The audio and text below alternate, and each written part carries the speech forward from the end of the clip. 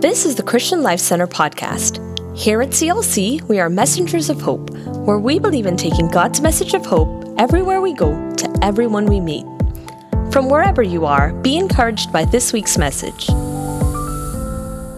I've got a powerful word. I just am excited to be able to share God's word with you. I know we've been going deep, and I'm just so proud of you guys because you're going deeper and deeper into the word with us each and every week as we've been studying the 7 churches of Revelation. We've titled this series, Dear Church, because in every letter that the Apostle John penned under the vision that the Lord Jesus Christ gave to him was a revelation to the churches in Asia Minor, and yet there is a message for us today. And it's so applicable, and we can see it, and we can take away from it. And so today, we're going to dive into our next church. So take your Bibles, turn in your devices, get your notes ready. You're going to want to get some notes today of this one. We're going to be looking at the church of Pergamos. Pergama is another way of saying it, and it's the church that was living in enemy territory. That's the church that was living in enemy territory. Now, let me give you a little bit of background. This city is filled and was filled with temples where sacrifices were being offered to pagan gods. It was a very wicked city. It was a city where spiritually it was very, very dark. Literally, you would sense the demonic spirits and you would sense the move really in the heavenlies of a demonic force and impact there. Well, Pergama is right in the middle of this wicked city. In fact, we're going to see it in a moment. 2 times in our passage, it's called the seat of Satan. And right in the middle of it is the church that was there. And the church was allowing some of the wickedness and some of the evil to begin to come into the church, and worldly activities that maybe they had practiced when they were in the world, now they were bringing with them into the church. And there is a message that the Lord has for them. So Revelation chapter 2 in verse 12 is where we are today. It says, the angel of the church of Pergama write, to the angel of the church of Pergama write, these are the words of him who has a sharp, double-edged sword. I know where you live, where Satan has his throne. Yet you remain true to my name. You did not renounce your faith in me, even in the days of Antipas, my faithful witness, who was put to death in your city where Satan lives. Let's pause right there. Father, I thank you again for the word that you've given to us. The revelation of your word brings illumination to our life.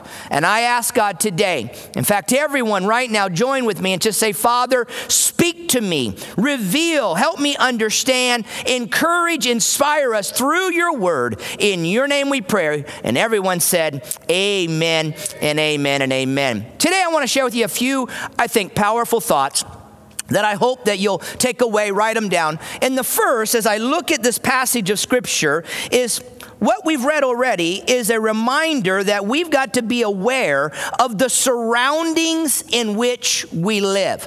We need to be aware of our surroundings. Here it says, I know where you live, where Satan has his throne. He who held a sword. There's a double meaning here. Of course, there is that which comes from the Lord Jesus Christ and the works of him who has the sword, the double-edged sword. But really, this reference is talking about the proconsul of Rome.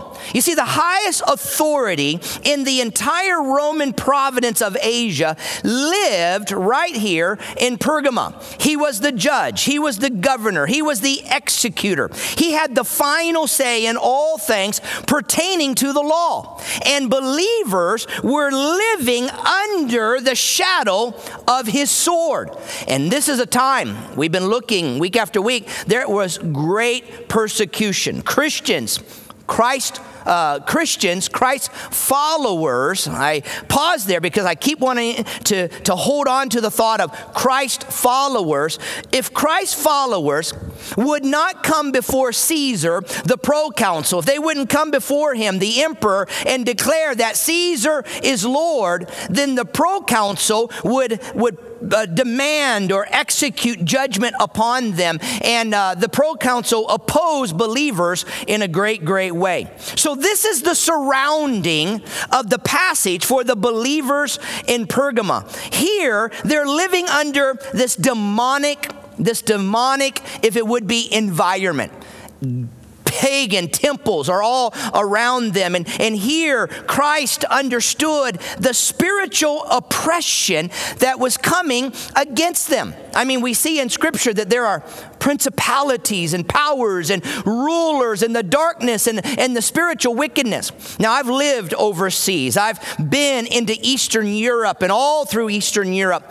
I can remember when I first went to Budapest, Hungary, a young missionary, 27 years old, took our 3-year-old son, my wife and I. We'd never been there. Fall of communism had just taken place, and we moved in to Budapest, Hungary. And that was going to be our life. That was going to be our ministry for 3 years before we would ever be coming back here to America. And I can just remember those days where you felt the darkness, you felt the heaviness, you felt the wickedness. I mean, for years and years and years, they were taught there is no God. There wasn't a belief in the very essence of who God would be and what God could do in their life. And there we were as missionaries to present the gospel message. The attack of oppression. I mean, everywhere there was such an attack, and it was all through society in so many different ways. Well, here is the same thing that the church of Pergamos was going through, is that there was this demonic, heavy, wicked, evil environment. A second thing here we see was that there was the sword of the proconsul, which meant that he was the executor, the judge. He was the one that they were fearing for their life. And then the dreadful circumstances of day-to-day life. In fact, in our passage of Scripture, it goes on to say to us that Antipas, my faithful witness, who was put to death in your city where Satan lives. Antipas was a faithful Christ follower. He was a believer. He was one that was leading the way and helping to bring deliverance to many who had been demon possessed. In fact, tradition tells us that he was martyred for his faith. I mean, it was a cruel execution. He was put into a brazen bull and put into fire, and he was roasted under that fire in that brazen bull that he would have been placed into, like a hot container. And that's how he was martyred for his faith. He stood up. He stood up against the proconsul. He stood up for Christ. He was not intimidated by what was happening in culture around. He lived boldly for the Lord, and yet he was martyred for his faith. See, I'm telling you, when we look into Revelation, there's a reminder to you and I mentioned it last week, if you were with me, that there is a cost in our faith. There is a sacrifice that we pay. When we come to the Lord, we're surrendering to Him. And here in Revelation, we see that persecution comes on the church, and believers are going to have to stand for their faith, and they're going to have to hold on, and they're going to have to declare that, God, I'm your vessel, and I do what I do for you, and I lift up your name no matter what comes my way. Now, for most of us, we've never experienced this kind of persecution. And I'm just praying that as we walk through these churches and we look at these messages from the Lord, that there is something ringing in our hearts and our minds and our ears and our spirits that says, God, I'm holding on to you and I'm not going to let you go. Can I just hear an amen right now, right where you're at? Just say, Lord, I receive that strength that comes from you. Come on, let me hear it right now. Amen, amen, and amen. Well, here we see, I think we really see a couple things that helps us in this passage to endure our surroundings. He says to him, yet you remained true to my name. I think one of the keys to enduring the surroundings that we live in is that there is a determination that I'm going to remain true. That I'm not going to give in. It literally means I'm going to hold fast. I refuse to bow. I'm not going to bow. In fact, it's the idea that you take a hold of something, you grip it. There's a powerful grip that's there. We teach a lesson in School of Discipleship called seize the opportunity. Well, this word has that you're seizing the Lord, you're holding on to him, and you're going to remain true, that you're embracing. Now, I want you to hear me right now. If we're going to make it through our surroundings, a church that lives in enemy territory, I believe that we're living in a time and an age that we can feel the wickedness and we can feel darkness and we can feel the attack of the enemy. I mean, now week after week after week, we're seeing wickedness. It's like it's being turned up on the knob. And we have to forget that our battle is against the principalities of the air, spiritual forces and wickedness. I mean, week after week, it's like it's going hotter and hotter. The tension, the divide, racism and cruelty and deaths and shootings and all that we see around us. It's just like it's getting hotter and hotter and hotter and hotter. And we've got to be a church and a people and a follower of Christ. A church that says, God, I'm holding on to you and I'm not letting go and I'm embracing your words. I'm believing, oh God, that you are the one that will set us free. It's by the blood of Jesus that we find forgiveness of sin. And I'm relying on the work and the power of the Holy Spirit in my life. You see, we've got to remain true. Even in the pressure where we feel like the vice is pressing in on us, and I can even feel it right now, and you feel that pressure there. There's something that says, God, I'm holding on, I'm seized, and I'm not letting go. I'm not compromising my faith. I will not surrender. Just say amen. Tap it into the box there, chat it in, and just say, God, I'm not letting go. I'm remaining true. How do you endure? How do you endure your surroundings? How do you endure when you're living in the middle of the enemy's territory? I mean, maybe it's in the workplace where you work. Maybe the reality is the wickedness and the evil that's there. Maybe it's in a relationship environment that you're in and you sense it. Somebody's attacking. Somebody's coming at you. You see, we face the enemy in so many different ways of our life. And there's got to be a determination in our heart that we will remain true.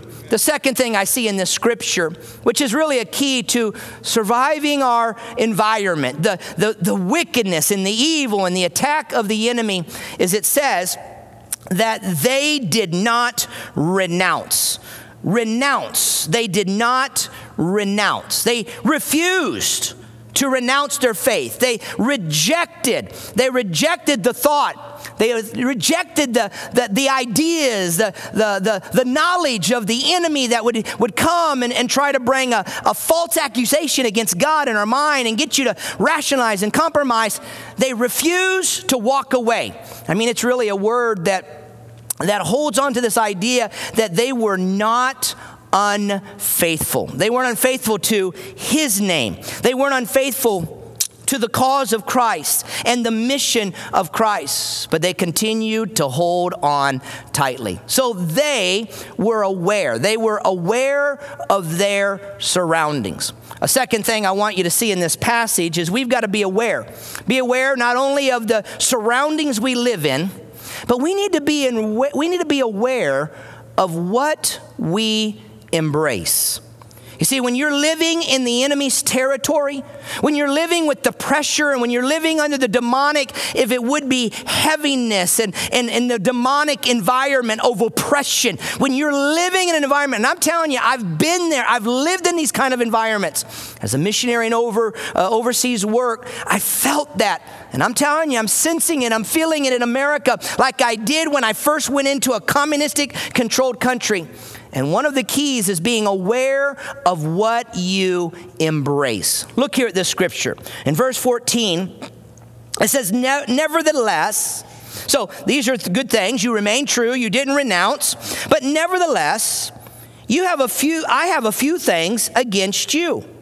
You have people there who hold on to the teaching of Balaam, who taught Balak to entice the Israelites to sin by eating food sacrificed to idols and by committing sexual immorality.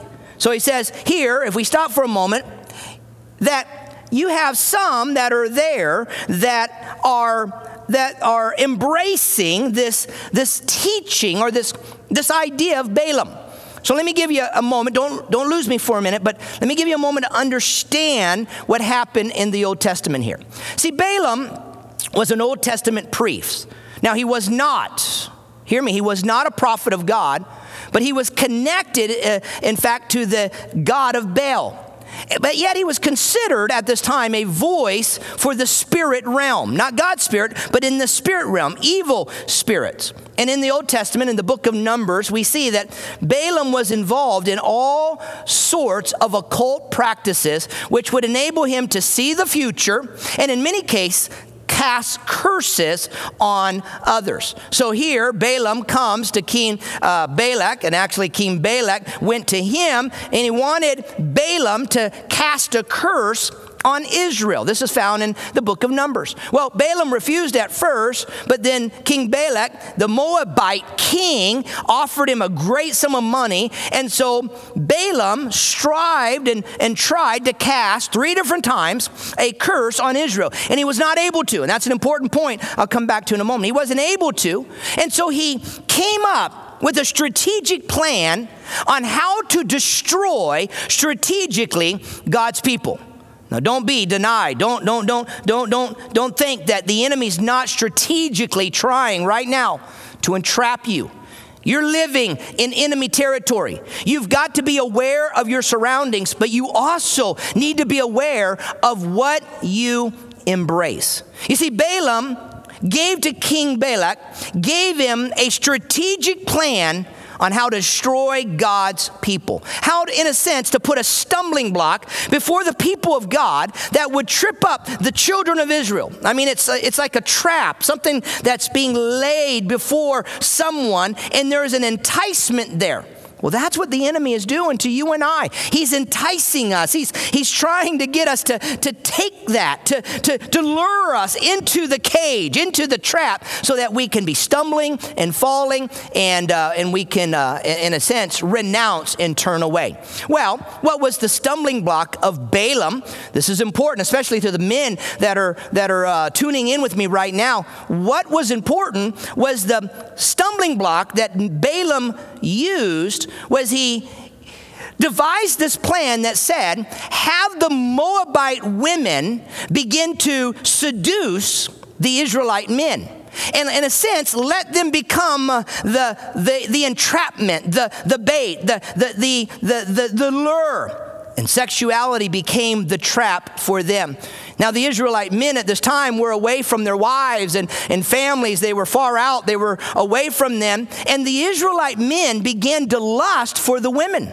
They begin to desire the women. And so what you see happening is they're lowering their convictions. What's the stumbling block when you're in enemy territory? Beware of what you embrace, because the enemy wants you to lower your convictions.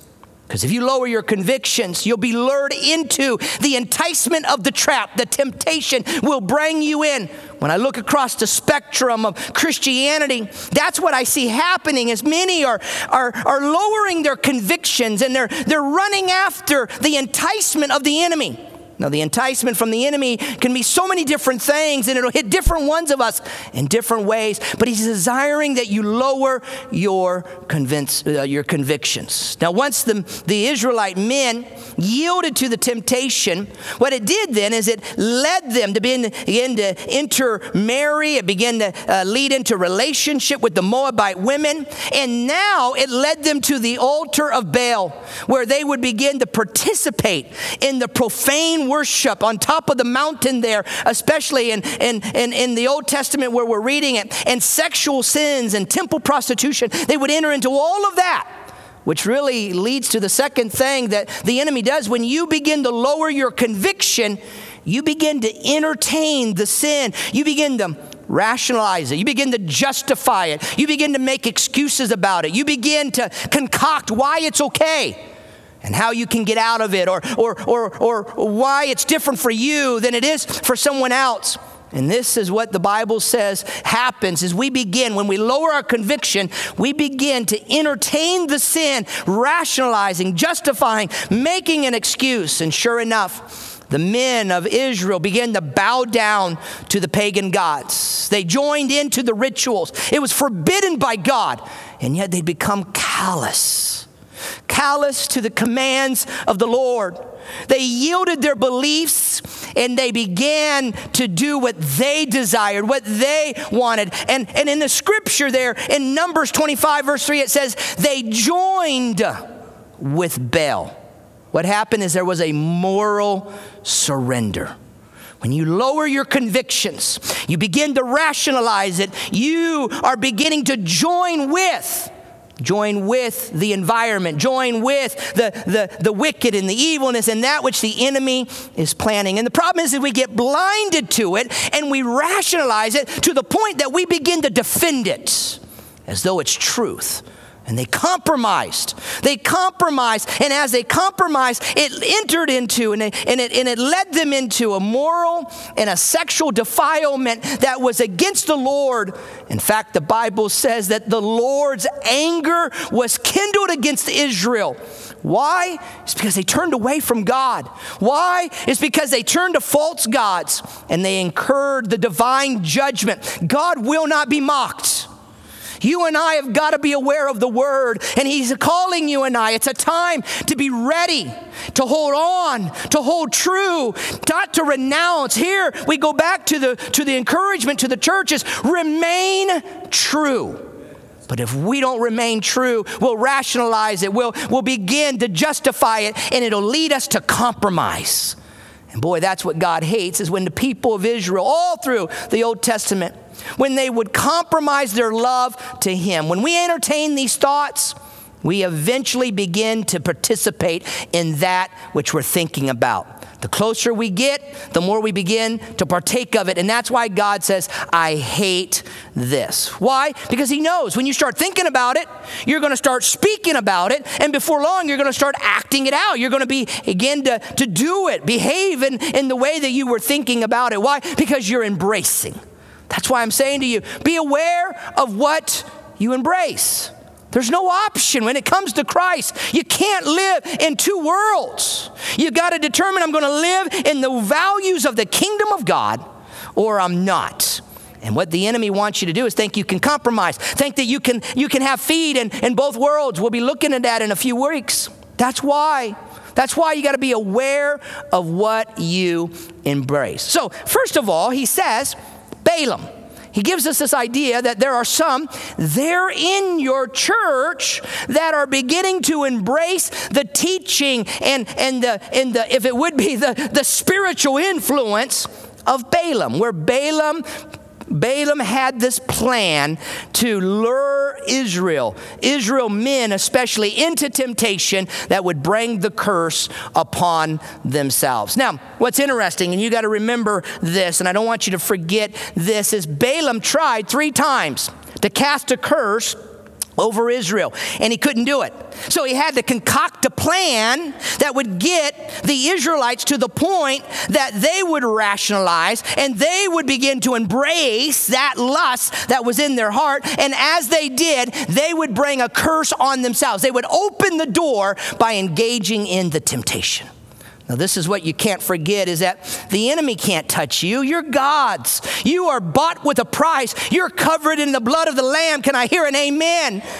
You see, unless God allows it, the enemy can't touch you. Why would he allow it?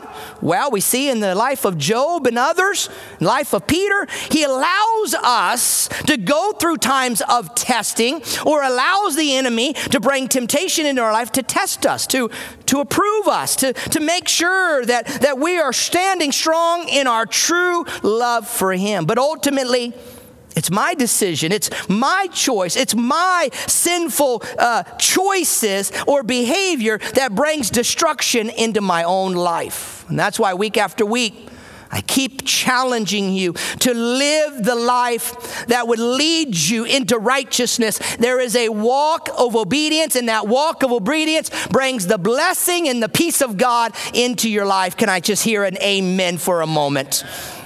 So he talks about Balaam. But then the second thing, and I know that I'm taking a moment to unpack it, but it's so good, I don't want you to miss it. Then there is the Nicolaitans. Now, the Nicolaitans that he refers to was a group of false teachers. They were in Ephesus. I didn't deal with it last week because I knew I was going to be dealing with it here, or 2 weeks ago.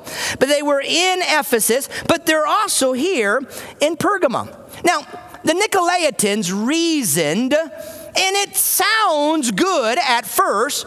In fact, you're going to recognize it when I mention it. And later, before I wrap up, I'm going to share with you some modern Nicolaitan beliefs that we need to be aware of. But this group of believers kind of reasoned, well, what harm is there in making a few compromises?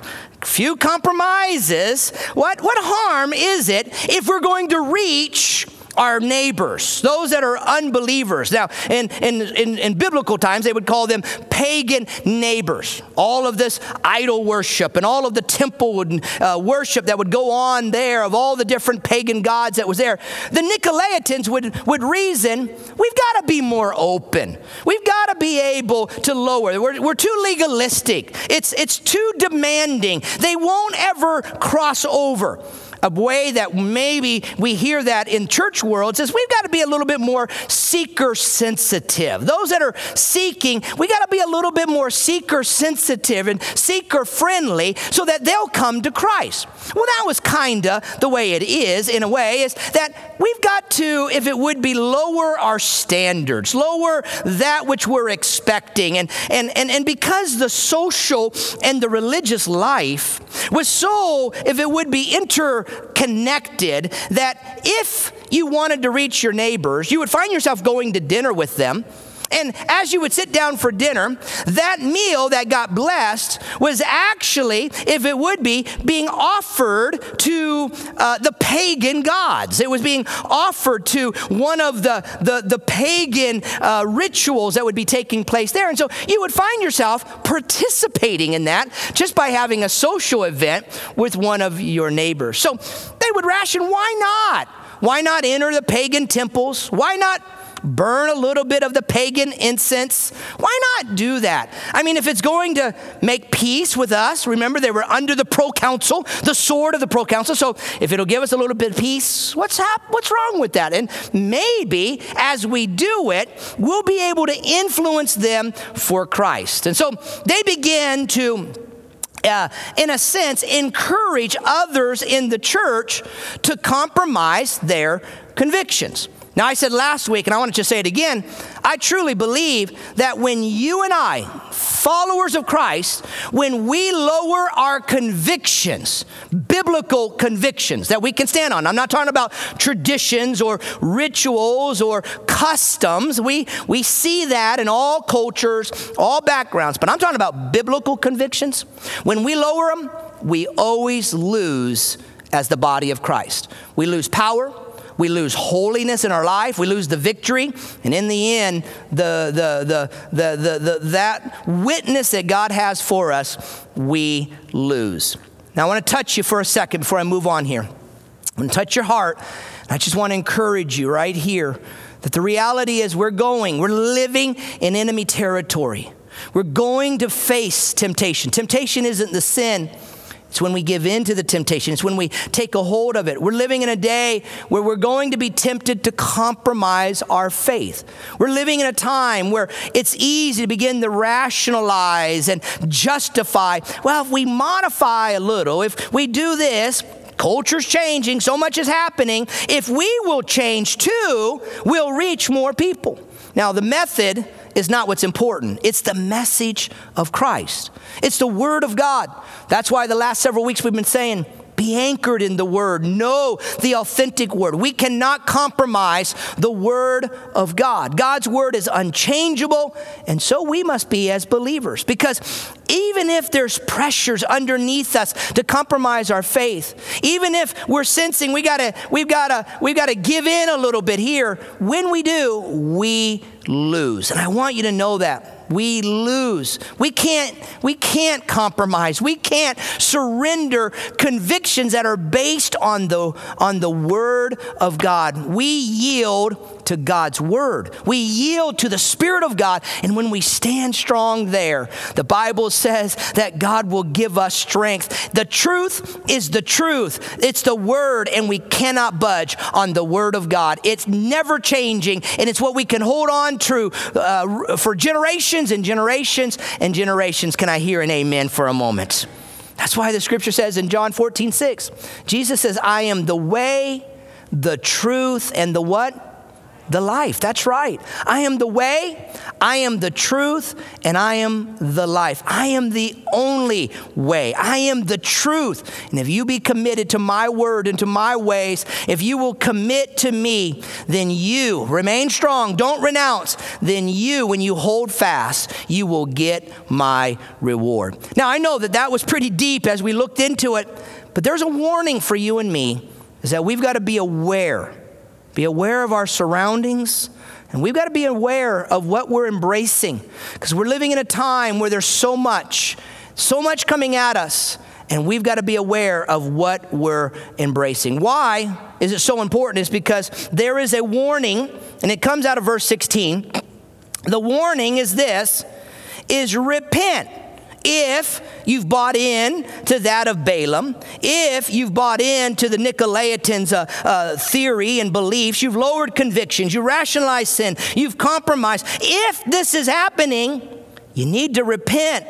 Or otherwise, I will come to you and I will fight against you. I will come to you and I will fight against them with the sword of my mouth. You see, there was a need that was being issued to them. Is if you recognize it, if you see it, if it's happening, you've bought into it, then we've got to repent.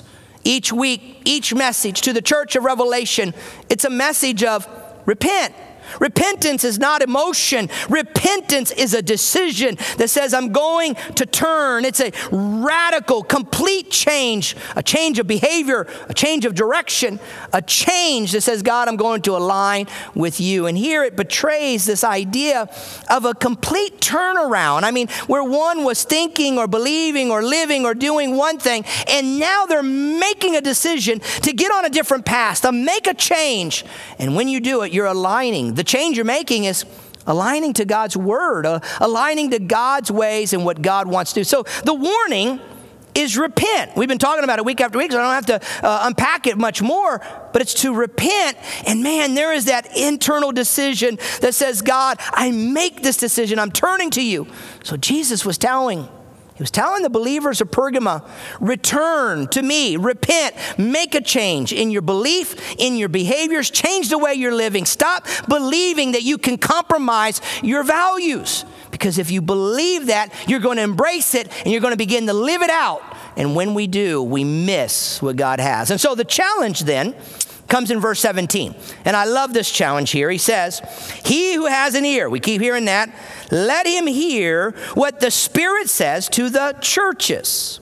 To him who overcomes, I will give some of the hidden manna. I will also give him a white stone with a new name written on it, known only to him who receives it. So he says the key, the challenge is we've got to overcome. We've got to press on. We got to overcome. We remain true. We renounce. We stand strong. We recognize the surroundings we're living in. We begin to recognize the teachings that we're embracing or the things that we're embracing. And we repent if we see that it's come into, we've compromised, we've embraced that, we repent of it, and when we do, he says that he will give to us when we overcome, and it's going to be the promise in a moment, and that is the hidden manna. Now, before I jump to the very end here, in our final moments of our passage of Scripture today, I want to just give you, just real quick, I'm going to just kick them out to you. I want to give you some signs of what modern Nicolaitism looks like today. First of all, I would say that modern signs of Nicolaitism today is that there's no emphasis on living a holy and a separated life from the world that we live in. We're living under the guise of inclusiveness, that we've got to be inclusive, that we shouldn't separate from the world and the values of this world, that we're in this world and therefore we need to be inclusive and all viewpoints are acceptable, even if they're contrary to the teachings of the Word or the doctrines found in the Bible. Well, the message, I have to tell you, is a message that we got to be careful of. In fact, it says in the end times, people's ears, they will run after what is a tickling in their ears. This idea that I can embrace all these doctrines, all these beliefs, and it's okay. And so there's no emphasis on holy living and living separated from the world's values. See, the gospel doesn't give you an option to live 1 foot in and 1 foot out, 1 foot over here and 1 foot over there. The Bible is very, very clear. We have to make a choice. A second sign is that there's no emphasis on the doctrinal teachings of the Bible. In fact, Scripture in this kind of environment is used much more motivationally. It's like a speech. In fact, it's used for illustrations. It's used for just good points. And most of the doctrines of the Bible are explained away. They're dismissed. Maybe they're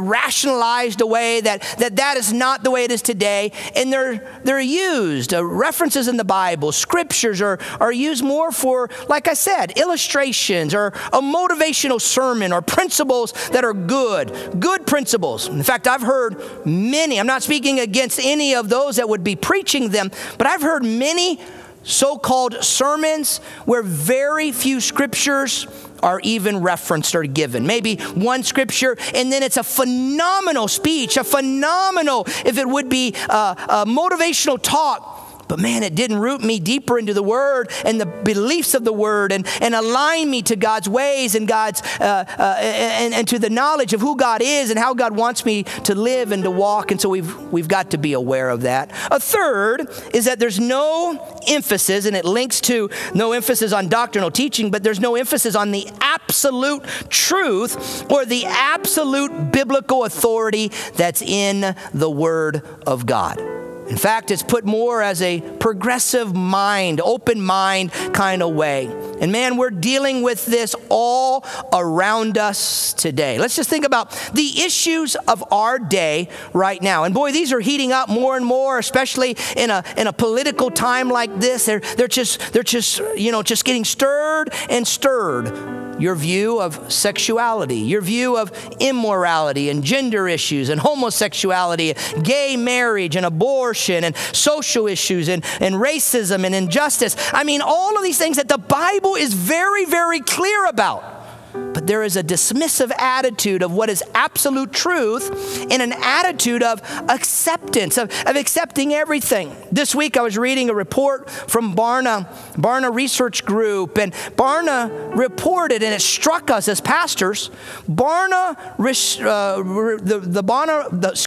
Barna report recorded, those are three things I tried to put together. The Barna report recorded that 50% of evangelical Christians and believers do not believe in the absolute truth and authority of the Bible.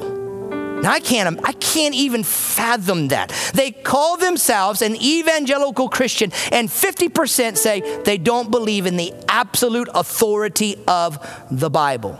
They pick and choose their issues. They pick and choose, and therefore that's what they begin to do in what they're living out in their faith. See, the basic tenets of the Christian faith are largely unknown by many in the church. That can't be. We have to be careful because the Nicolaitanism, this doctrine, this theology is filtrated into society, and we've got to be aware because we're coming in to the end times. And lastly, what I see here in the signs of modern Nicolaitism is there's no exclusionary, can hardly say that, belief that Christ alone is the way to heaven. You see it again, it promotes tolerance. That there's many ways to get to God. Christ is only one way. And it asserts that everyone can discover their own way to God in heaven. It's like God sits on top of the mountain, and if you go through Christianity, or if you go through Islam or Buddhism, whatever you go through, it's going to lead to heaven where God is. Well, that's a sign of the Nicolaitan belief. And Jesus was very clear. He said, I hate it. I hate it. Why do I hate it, did Jesus say? It's because it promotes. In fact, in other places of the New Testament, it's called a different gospel. It promotes a gospel different than the gospel of Christ. You see, this faulty belief results in a powerless, weakened version of Christianity, where sin is tolerated, separation is ignored, and the need for ongoing repentance is discarded. Week after week, we come back to the same thoughts that are in this passage here, and that is embrace the authority of God's word, embrace the authority of a sovereign God, embrace the authority of what's coming. I know it's a hard message. I know when we look at that, it's something that rings, and when we've bought into the Nicolaitan beliefs, when we buy into that, we even feel a little like, pastor's a little too harsh, or man, we're not going to reach many like that. But the reality is, God is very, very clear. And Jesus said, I hate it. So the final part of this passage was the promise. And the promise was that there is hidden manna that's going to be given to you and I. To him who overcomes, I will give some of the hidden manna. I will also give him a white stone with a new name written on it, known only to him who receives it. You see, a life of victory comes when you and I remain true, when we renounce and we overcome. He says, you and me, we're going to have a consistent spiritual nourishment. We're going to begin to be nourished. It's hidden manna from heaven, and God supernaturally is going to provide for us. It's almost like a reference to the Old Testament, where God supernaturally fed the children of Israel every day in the wilderness. I mean, they had food supplies. They had all that they wanted on that journey. And they were, oh God, it's so hard. It's so difficult. They wanted to go back. They felt like God had abandoned, forgotten, discarded. But even that, God continued to meet their needs. I mean, he had freed them from bondage. He had protected them from the plagues. He had guided them through the Red Seas and everything that was there. He led them by cloud by day and fire by night. And yet they still doubted God. They complained and they said, how will God take care of us in this wilderness? How is he going to do it? And they complained about it. And are you really taking us to the promised land? We're going to die before we get there. And yet in God's mercy, and God is so merciful to you and I, even when we doubt, even when we wander, even when we go our way, even in that moment, God in his mercy began to rain down manna from heaven to feed and to nourish them and to provide for them. I love where the scripture says that the door of heaven opened and God provided abundantly for them. I can't imagine daily you'd walk out and there's food just everywhere. And that's what Jesus says. He says, I'm going to take care of you when you hold on to my name, when you continue in my teaching. When you don't deny your faith, I'm going to supernaturally take care of you. If this ministry is making an impact in your life, why not help us make an impact on the lives of others by partnering with us today? You can give through our CLC app or at clcftl.org/give. Thank you for listening, and remember to subscribe for more inspiring messages like this. Now go and be messengers of hope.